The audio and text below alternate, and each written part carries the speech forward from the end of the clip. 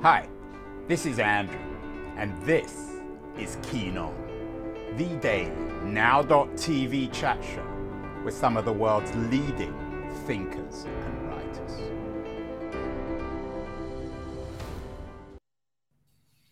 Hello, everybody. It is Monday, September the 5th, 2022. Long-time viewers, listeners to the show know I have a weakness for prolific historians, people who can recreate the past and do it prolifically. And I'm thrilled that we have a particularly prolific historian on the show today. Helen Rappaport is one of Britain's, I think, most distinguished popular historians. She's quite remarkable because not only has she written extensively about the Romanovs and the Russian Revolution, she has 4 books on the Romanovs, 3 on Lenin and the Russian Revolution, which in itself, as a career, would be quite an accomplishment. But she's also prolific in writing about Victorian England and women's history. And today we are talking women's history with Helen. She has a new book out, In Search of Mary Seacole, who herself is a remarkable woman. Helen's new book is called In Search of Mary Seacole, The Making of a Black Cultural Icon and Humanitarian. Many of you will be familiar with Mary, particularly if you're British. I think Americans are less familiar, but she was recently voted, Mary Seacole, Britain's most distinguished Black figure in history. Helen, welcome. Thank you so much for coming onto the show. Thank you very much for asking me. You're talking to me from Dorset. There are imminent storms, and Helen's dog is sensitive to storms. So if you hear an explosion of barking, blame it on the weather. Helen, tell me a little bit about the background of this book. As I said, you're quite prolific, but there's quite a big jump from the Romanovs and Lenin to Mary Seacole. Well, in a way, my love affair with Mary Seacole and my interest in her spans the arc of my writing career, because I first discovered Mary back in about 2001, when I was doing my first work in publishing, writing reference material. And I was asked to do a reference book on women's social reformers. And it was when I was searching for women of color, particularly women in the third world, who hadn't previously been mentioned for their, pioneering work in nursing, medicine, suffrage, you name it. I came across Mary Seacole, and something about her story really, really fascinated me. Look at that face. It's a wonderful, sympathetic, and remarkable, passionate. And face. She has some of you will be familiar with Mary Seacole's portrait in the London National Portrait Gallery. You use the term, Helen, third world. Some people don't like that term. Perhaps you might talk a little bit more about what you mean by it and how that fits into the story. Oh, well, I'm using the terms of reference I had then 20 years ago, so forgive me if that's no longer acceptable. What I really meant by that was non-white British and American women, because it would have been very easy when I researched that book just to end up with loads of middle-class, nice white ladies who got into suffrage and women's rights and stuff, or medicine. I wanted to include women from the Caribbean, from Africa, from Asia, from India, anywhere I could find women who had been active campaigning for, other women's rights. So I cast a very wide net, and I particularly wanted to find women of color and Black women who'd been nurses, because I knew that there was a nursing tradition in the Caribbean that went back to the doctresses on the plantations. And so that's how I discovered Mary. And I was so caught up in her story, even more so because quite soon after getting interested in her, I found the portrait of her. I discovered that portrait you showed, this one, by Albert Charles Challen, It was a very complicated saga, but I was able to identify and then buy that portrait, not for very much money, because the artist was completely unknown. If it had been by a famous person, I would probably never have been able to get hold of it. And I took it to the National Portrait Gallery, and it's been there ever since. And it was when I'd found the portrait and I had Mary's face and I could see the strength of her personality, that something made me feel very, very determined about piecing together her story. Because in the early 2000s, the internet was quite young and there wasn't much going about Mary, very, very rudimentary entries on her or mentions of her in a few reference books. And a lot of it had huge gaps or was just in, not very rigorously researched. So that's where my search started. And that's why the book is called In Search Of, because over the last 20 years or more, no, it's nearer 20, 21, 22, I have been searching on and off for Mary's story, because unfortunately at the time when I started work on her, I couldn't get raise any interest in a biography. So I had to kind of do other projects. As you said, I've written on the Romanovs and Queen Victoria and all sorts of other things. And Mary as such, I picked up my search for Mary after, in fact, you're showing there the cover of No Place for Ladies. Well, that was a book I wrote that was published in 2007 about women in the Crimean War. And of course, I was able, at least in that, to give Mary a whole chapter. Yeah, and that's where, when I was trying to piece all this together, and I want to try and piece a little bit more, the Crimean War does connect your interest because, of course, it was fought between Britain and the Romanovs. So was that also something that that piqued your interest, her involvement in this on the British side in the war as a nurse in the war against Russia? Well, actually, the Crimean War had always been a pet subject of mine. Back in school, when I was about 14, I always remember we had the most wonderful and inspiring history teacher. And I remember very vividly her giving us lessons on the causes of the Crimean War. And again, there was something about the tragedy, the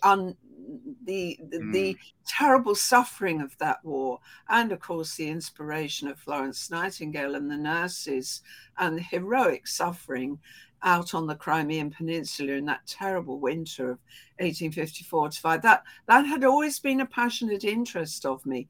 And when I got into Queen Victoria, I did actually go to the Royal Archives and look at a lot of archival material connected with Victoria's interest in the war when I was doing No Place for Ladies, because she took a very passionate and very involved interest in the plight of the war wounded and fundraising at home, the public effort to support. So Helen, let's go back, and excuse me if I'm asking a dumb question here, that's my job. This portrait that now is in the National Portrait Gallery of Mary Seacole, did you buy the portrait before your interest in her? Or was this, when you acquired the portrait, did that spark your interest in her? Did you know who she was when you bought the portrait? No.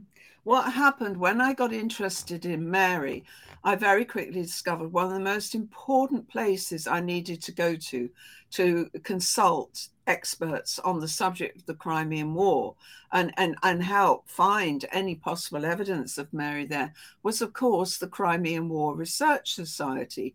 And right from 2002, when I was first researching Mary, I was in discussion by email. I joined the society. I was in discussion with many distinguished and extremely knowledgeable military historians, although I had to say that I had to fight against a certain amount of entrenched prejudice and even hostility towards Mary, because at that time, many people claimed that, she was a fraud, that she wore medals she hadn't been properly awarded, and that she wasn't really a nurse. All she did was sell buns and cups of tea to the soldiers. So it was through talking to them that someone emailed me from another society. They'd been told about my interest in Mary, and a guy from the Orders and Medals Research Society, which is very specific, emailed me one day just before Christmas 2002 and said, a friend of a friend has picked up this painting of a black woman wearing medals at a boot sale, i.e. sort of an American yard sale, that kind of thing. And he wonders if it could be Mary Seacole, but he doesn't know anything about her. So anyway, I was asked to identify the woman in the portrait. Well, from everything I knew, and there were one or two other images of Mary around, I immediately knew without a shadow of doubt that it was Mary. So I identified it. And then I kind of went into a kind of steaming desire, absolutely burning desire to make sure the painting went somewhere where people could see it, where Mary could be, you know, somewhere for the nation. Because, you know, she was a British subject. She was a very proud patriot. She had made her mark in the Crimean War. I felt she deserved to be up there in the National Portrait Gallery with some of the other worthies. Yeah, so it's really a remarkable story. You're, in a way, there's a sisterhood between you and Mary. So everyone knows the Crimean War for two things. You know it for a lot more. First of all, of course, the charge of the Light Brigade. And the second thing was Florence Nightingale. Mary Seacole, in some ways, is, I wouldn't say she's a competitor, but she offers an alternative. She offers an alternative narrative, at least, to nursing in the Crimean War. It's a long way, Helen, from the Caribbean, where Mary was born, to Crimea. So perhaps you might briefly try to explain how she got from the Caribbean to the Crimea, and then we can talk about her experience in Crimea. Well, first of all, Mary sailed to England actually from Panama when she went to volunteer for the war. She was a very, very go-getting okay, but where? So she was born in the Caribbean, right? She was born in Jamaica, but she went to Panama in the early 1850s to join her brother who was out there. A lot of Jamaicans went to Panama during the gold rush when they were building the first railroad across the isthmus. Sort of the California for Caribbeans. Well, a lot of Jamaicans and other people from the Caribbean. Okay, so how old was she when she went to Panama? When she went to Panama, she was already 45. And what had she done up until then in her life? She had been basically a lodging house keeper, but with doctorsing and nursing skills, because in Jamaica at that time, there was a considerable British military and naval base. And what happened was a lot of the British white military out there fell sick with cholera, yellow fever. And when they were recovering, or even when they were very ill and needed nursing, if they were officers, they could opt to go and put up in the lodging houses and boarding houses of Kingston. And many of the women who, like Mary, who ran lodging houses, were also very skillful nurses. And Mary had built a reputation for herself, first of all, having learned doctorsing and holistic skills, traditional Caribbean skills, at her mother's knee. She then... How did she get her name? Well, that was her married name. Her name. But... And I mean, that is a fascinating part of the story, because Mary was born Mary Grant illegitimately of a mixed heritage Jamaican mother and a white Scottish father who weren't married, of course. There were many Scottish. Her father was Scottish, and Mary was intensely proud of that Scottish connection, almost more so than her Jamaicanness. Why? Did she know her father? I don't think, and I argue in the book, I think her father probably died when she was still a baby. But she had a romantic... She so proud of it? She had this incredible romantic idea of Scotland and Scottishness and having, she said, I have good Scotch blood running in my veins. She was So intensely. she had a, I wouldn't say a fictional quality about it, but she certainly was a romantic. She was able to put together a good story. Oh, So she was, absolutely. so she never really knew her Scottish father. She spent the first 45 years of her life as an innkeeper in. Not an innkeeper. No, it was more than that. The lodging houses, boarding houses were Okay. like, they were respectable establishments. Yeah, well, so And it was an inn, but so she, you see, she ran what Americans might think of as a bed and breakfast, and yeah, then she well, what ended. we call bed and breakfast in Right. So then UK. she ended up in, during the Panama Gold Rush in the 1840s. You said she 50s. 1850s. She ended up in Panama with her brother, and then what? Well, Mary was in Panama when she heard that the Crimean War had broken out. And you have to remember, all those years she'd been running a lodging house in Kingston, which was the major port in Jamaica. She had got to know many of the British Army and Navy officers coming and going onto the West India station. And then when the war broke out, she heard that some of the regiments that she had come to be very attached to in Jamaica were now going to be sent out to Crimea.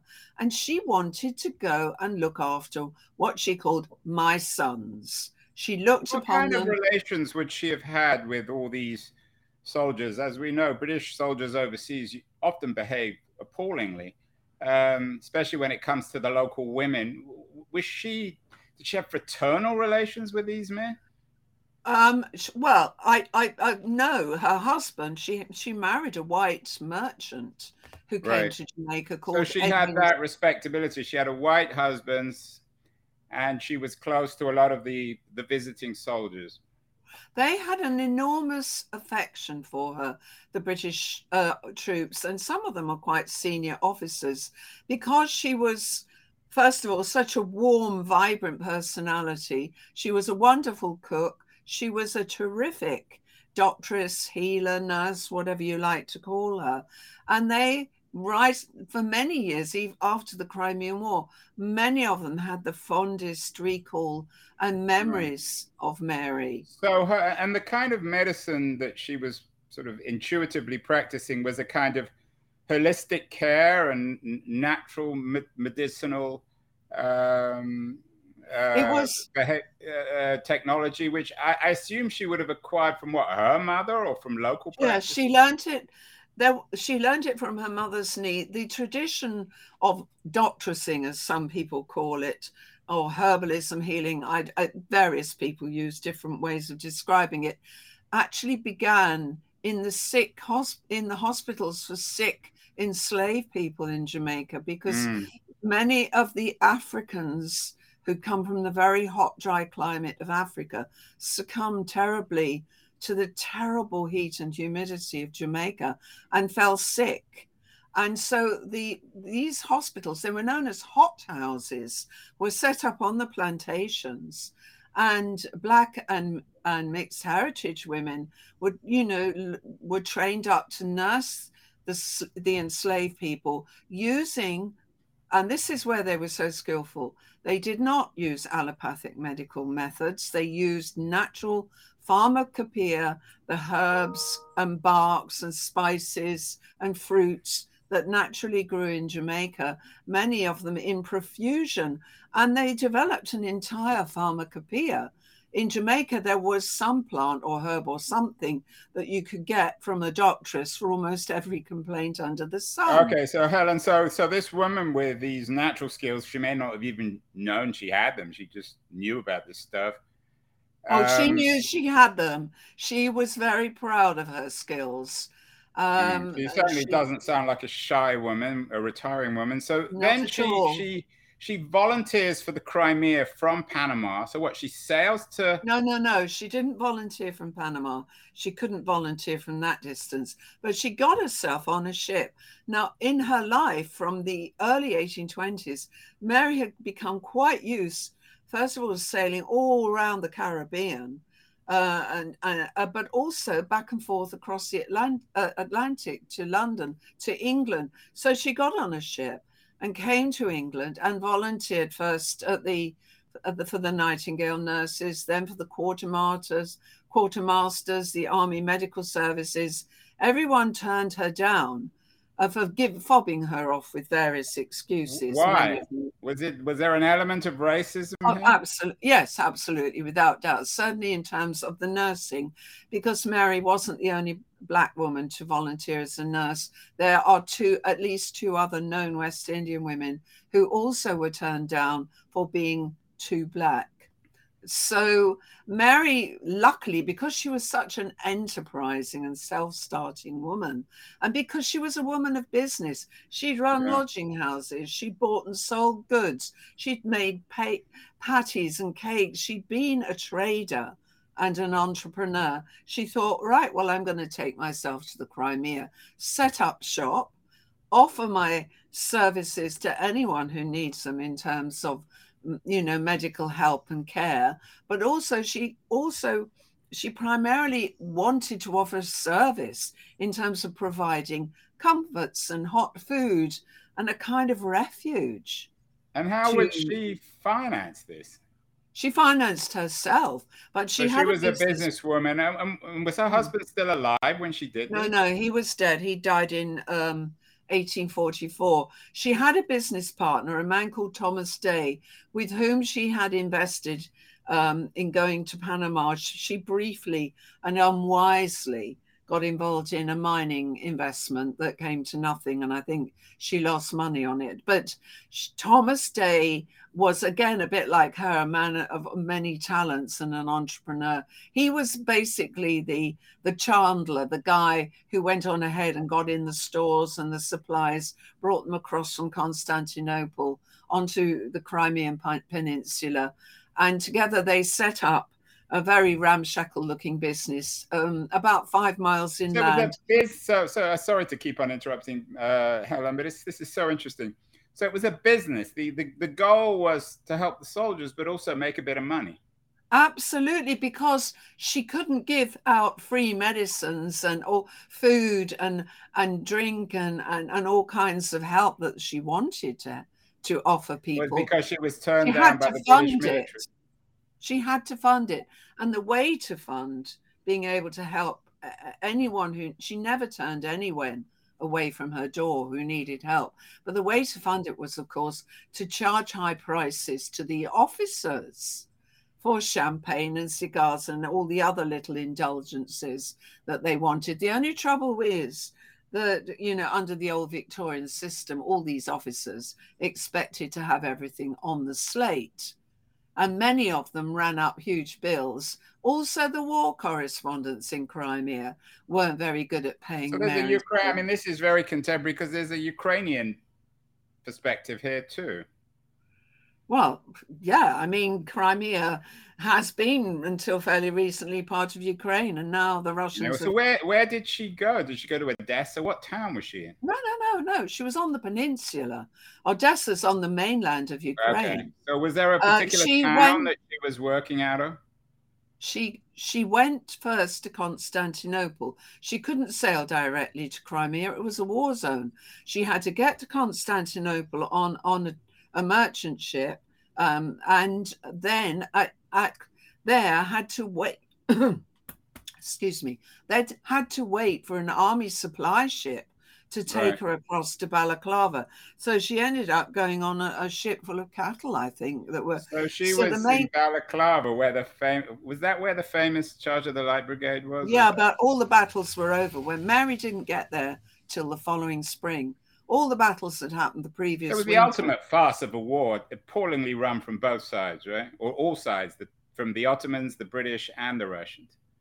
Well, sorry, I didn't quite catch that. I mean, it was an appallingly run war. Oh, dreadful, but classic bureaucracies, mismanaging war on every front. But also appallingly, the Russian losses were catastrophically high. It was far worse. I mean, the Brits lost, I think, was it in all about 18,000 men, many of them from disease, malnutrition, frostbite, the cold, that terrible. Yeah, I mean, the whole thing is. So let's throw in, to add a little bit of color here, excusing that bad joke. Florence Nightingale. How does she play in this, Helen? Is she so she's part of the official world of British medicine and nursing and looking after the men, right?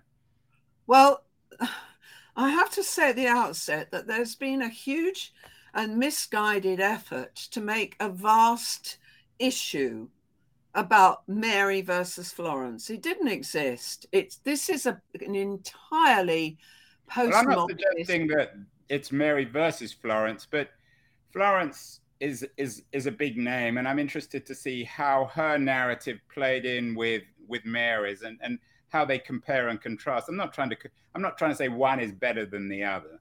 No, I'm just saying that there has been a huge emphasis. Right, I take that, and we're not going to go that direction. But how would you compare Florence Nightingale and Mary Seacole in the context of the Crimean War? Well, first of all, they operated in totally separate geographical spheres.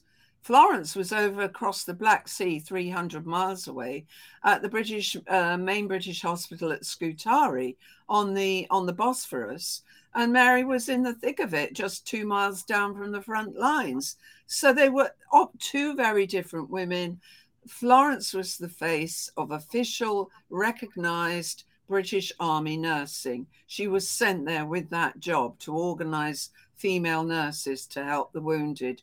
Mary was a self-starting entrepreneur, complete maverick in Florence's eyes, because she was outside Florence's jurisdiction. Did Florence know about Mary? Pardon? Did Florence? You said in Florence's eyes. Did Florence know about Mary? Yeah, she knew about Mary because word got back to her at Scutari. Well, Mary, first of all, I should say, en route to Balaclava, when she stopped off at Constantinople, Mary went to pay her respects to Florence Nightingale. Yeah. And many people have jumped to the conclusion that when Mary went up to Scutari Hospital, she went to say, "Oh, I want to come and nurse with you." And she didn't. That was not her intention. She merely wanted to say hello and basically ask for a bed for the night while she was waiting for the next ship across the Black Sea. There was no question that Mary wanted to stay at Scutari and nurse. She wanted to be, she said, near the front, near where her sons were suffering and dying and getting wounded and falling. So Helen, lots of people have claimed that Florence Nightingale was the pioneer of nursing and one kind of modern medicine or another. Others have suggested that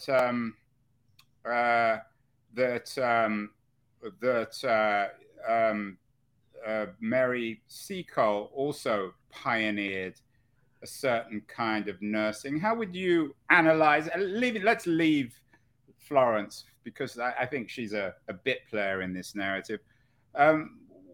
What is Mary Seacole's contribution to the development of modern nursing? Well, she didn't have a formal contribution because she was never recognized but in your view, as a historian and as her biographer? I feel her contribution is very much as an inspiration, sort of many decades later, not so much at the time to nurses, but when she was rediscovered by the feminist movement in, the early 1980s and seen very much, as you just flashed up, as a nurse practitioner, a kind of person who offered a very rounded kind of care, a version of care. She wasn't a rigid, starchy, stand by the beds Nightingale nurse. She was much more of a caregiver. And in that sense... You don't like Florence, do you, Helen? I respect her and I admire her. But she was the face of official nursing. Right. And she Victorian was nursing. Yeah. Well, she created it. It was Queen Victoria, if Queen Victoria had showed up in Balaclava, right? You've got to give Florence her credit where due. She set up women's nursing as a respectable career for sort of financially distressed, genteel women who until that time couldn't really have done anything. It wasn't. I mean, as you say, you can't really compare them. Earlier in the conversation, you talked about choosing to write something about Mary because she was a black woman rather than a white woman. Another prolific historian I've had on the show, Antonia Fraser, she has a book on another 19th century woman, Caroline Norton, the case of the married woman who pioneered legal rights for women, and particularly in terms of divorce. I'm guessing that's the kind of book that you weren't interested in writing. What is the real, even if Caroline Norton did leave a real legal legacy, what is her legacy in your view, Mary Seacole? What has she left? Well, I think the word is in the subtitle of my book. She was a humanitarian. If you had to boil it down, she was a good Samaritan. In fact, some of the soldiers in Crimea referred to her as such. She was a mother, a wife, a mother and a doctor and a nurse to all, as one of them summed her up. She offered a kind of oasis of comfort and caregiving in the middle of a war zone. So what, was she just a completely loving, sympathetic person? Everybody loved her? Well, I haven't. The only hostile accounts I have to say I found of Mary are a couple of snidey remarks by Florence Nightingale. The soldiers in Crimea loved her. I can imagine. I wish we could have met her. I mean, there's got to be a movie here, Helen. I hope you've sold the movie rights to the book. Well, there has been a... Who's going to play Mary and who's going to play Florence? Oh, Mary, there is a very, very good black actress who appeared in an American play that transferred over from off-Broadway earlier this year in London. It was called Mary's Seacole, Mary's plural S. It was an awkward title, but it was written by a black American woman. And there was a wonderful actress who, to me, was the absolute incarnation of Mary playing the lead part. And she'll have to forgive me because her name slipped my mind now. Unfortunately, production got cut short by half the cast going down with COVID. Well, we needed Mary in COVID. So let's fast forward a little bit, Helen, because it's an incredible story. So in 2004, she was voted the greatest Black Briton in a survey conducted by the Black heritage website Every Generation. When was she rediscovered, particularly by Black British people? The rediscovery of Mary, well, there were kind of two stages.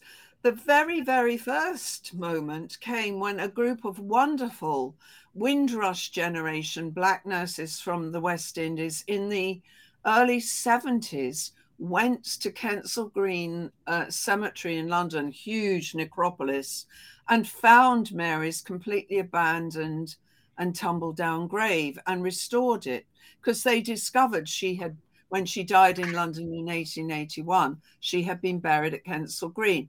And these nurses, I think, had the grave, it was reconsecrated in 1973, but there was quite a lull before things really got moving with the 80s, when a small exhibition was set up by a couple of feminists who were very interested in Mary Seacole at Brent in the northern suburbs of London, about London, yes. Yeah, about Black people in Britain.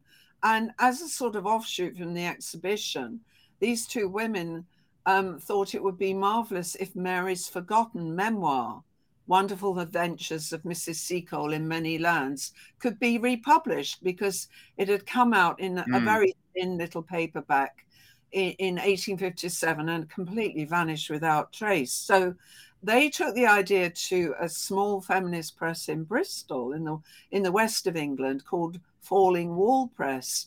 And in 1984, they brought out a new edition of the memoir. And slowly but surely, over the next 10 years, academic feminists began to rediscover Mary and write articles about her.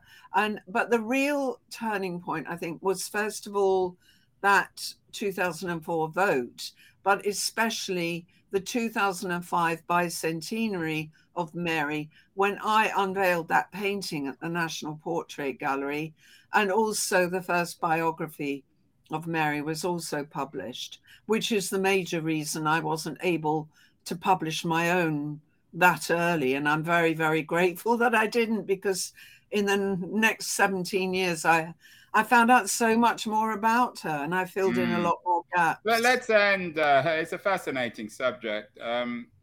Let's end with something about the Caribbean. Last month, I did a show with Monique Roffey. I don't know if you're familiar with her. I've heard the name, yes. Yeah, she's the author of The Mermaid of Black Conch, which is a book about, it's a magic realist book about the Caribbean. What you've suggested that Mary embraced her Britishness and Scottish father and so on and so forth. She went to nurse British soldiers in the Crimean War. Did she carry with her any affection for the Caribbean? What is her? Yes. What is her reputation in the Caribbean? Has she achieved the same sort of iconic status as she has in the UK? It's taken longer to recover in Jamaica because of the lack of facilities and money and things to promote Mary. But from the 1950s, at the time of the 100th anniversary of the Crimean War, the first couple of institutions or student lodging buildings were named after Mary. And then there was a stamp, and she was posthumously awarded the Jamaican Order of Merit. But most importantly, now they have established a national Mary Seacole Day in Jamaica in November. And so she will now be formally remembered every year, but they're terribly proud of Mary. It's just that they need more funding to really promote that pride in her. And do you feel, Helen, you found her, the book In Search of Mary Seacole? Do you feel now that after this 20-year search, you've nailed her? Not entirely. Mary at times is very economical with the truth in that short memoir she wrote. And there are many gaps in her life. To her credit, Helen, right?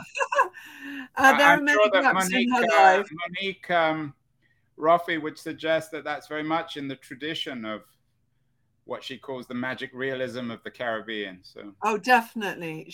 Definitely, yes. There are puzzles still, and I probably won't ever solve them, but I will keep on looking for Mary because she's such a wonderful, intriguing personality, so vibrant and larger than life. And I do find her inspiring. Yeah, I don't know how you have the time to do all this. You've written so many books. But anyway, here's your new book, Helen Rappaport, In Search of Mary Seacole, The Making of a Black Cultural Icon and Humanitarian. It's out now. Congratulations, Helen, on that. Thank you. And if you have time for reading other people's books, but what else do you read in addition to your own stuff? Well, I have, for my new project, been reading a lot around late 18th century Russia and Catherine the Great for my sins. But aside from that, for personal pleasure, ever since I discovered I got Viking blood in my DNA and went to Orkney, I've been reading a lot about really early primeval Britain, the Neolithic period. Did you read the Viking book by, I can't remember the name, a lady, a female historian, on the Vikings? Very interesting book. I watched all 6 series of the Vikings, which I was completely captivated by. And I'm now fascinated by Anglo-Saxon, the Anglo-Saxon period. And before that, when you go to Orkney and you see how primeval Orkney is, those wonderful, wonderful Neolithic settlements, the standing stones. It's marvelous to discover that I've got that in my blood because I've got Orkney ancestors. So yeah, I've been to Orkney. It's quite a trip, an incredible experience, and a beautiful island. Yes, it's fascinating. So I've been reading a lot about early history, early British history, and I love books that convey a sense of place from a period about which I know so little. So it's been very engrossing.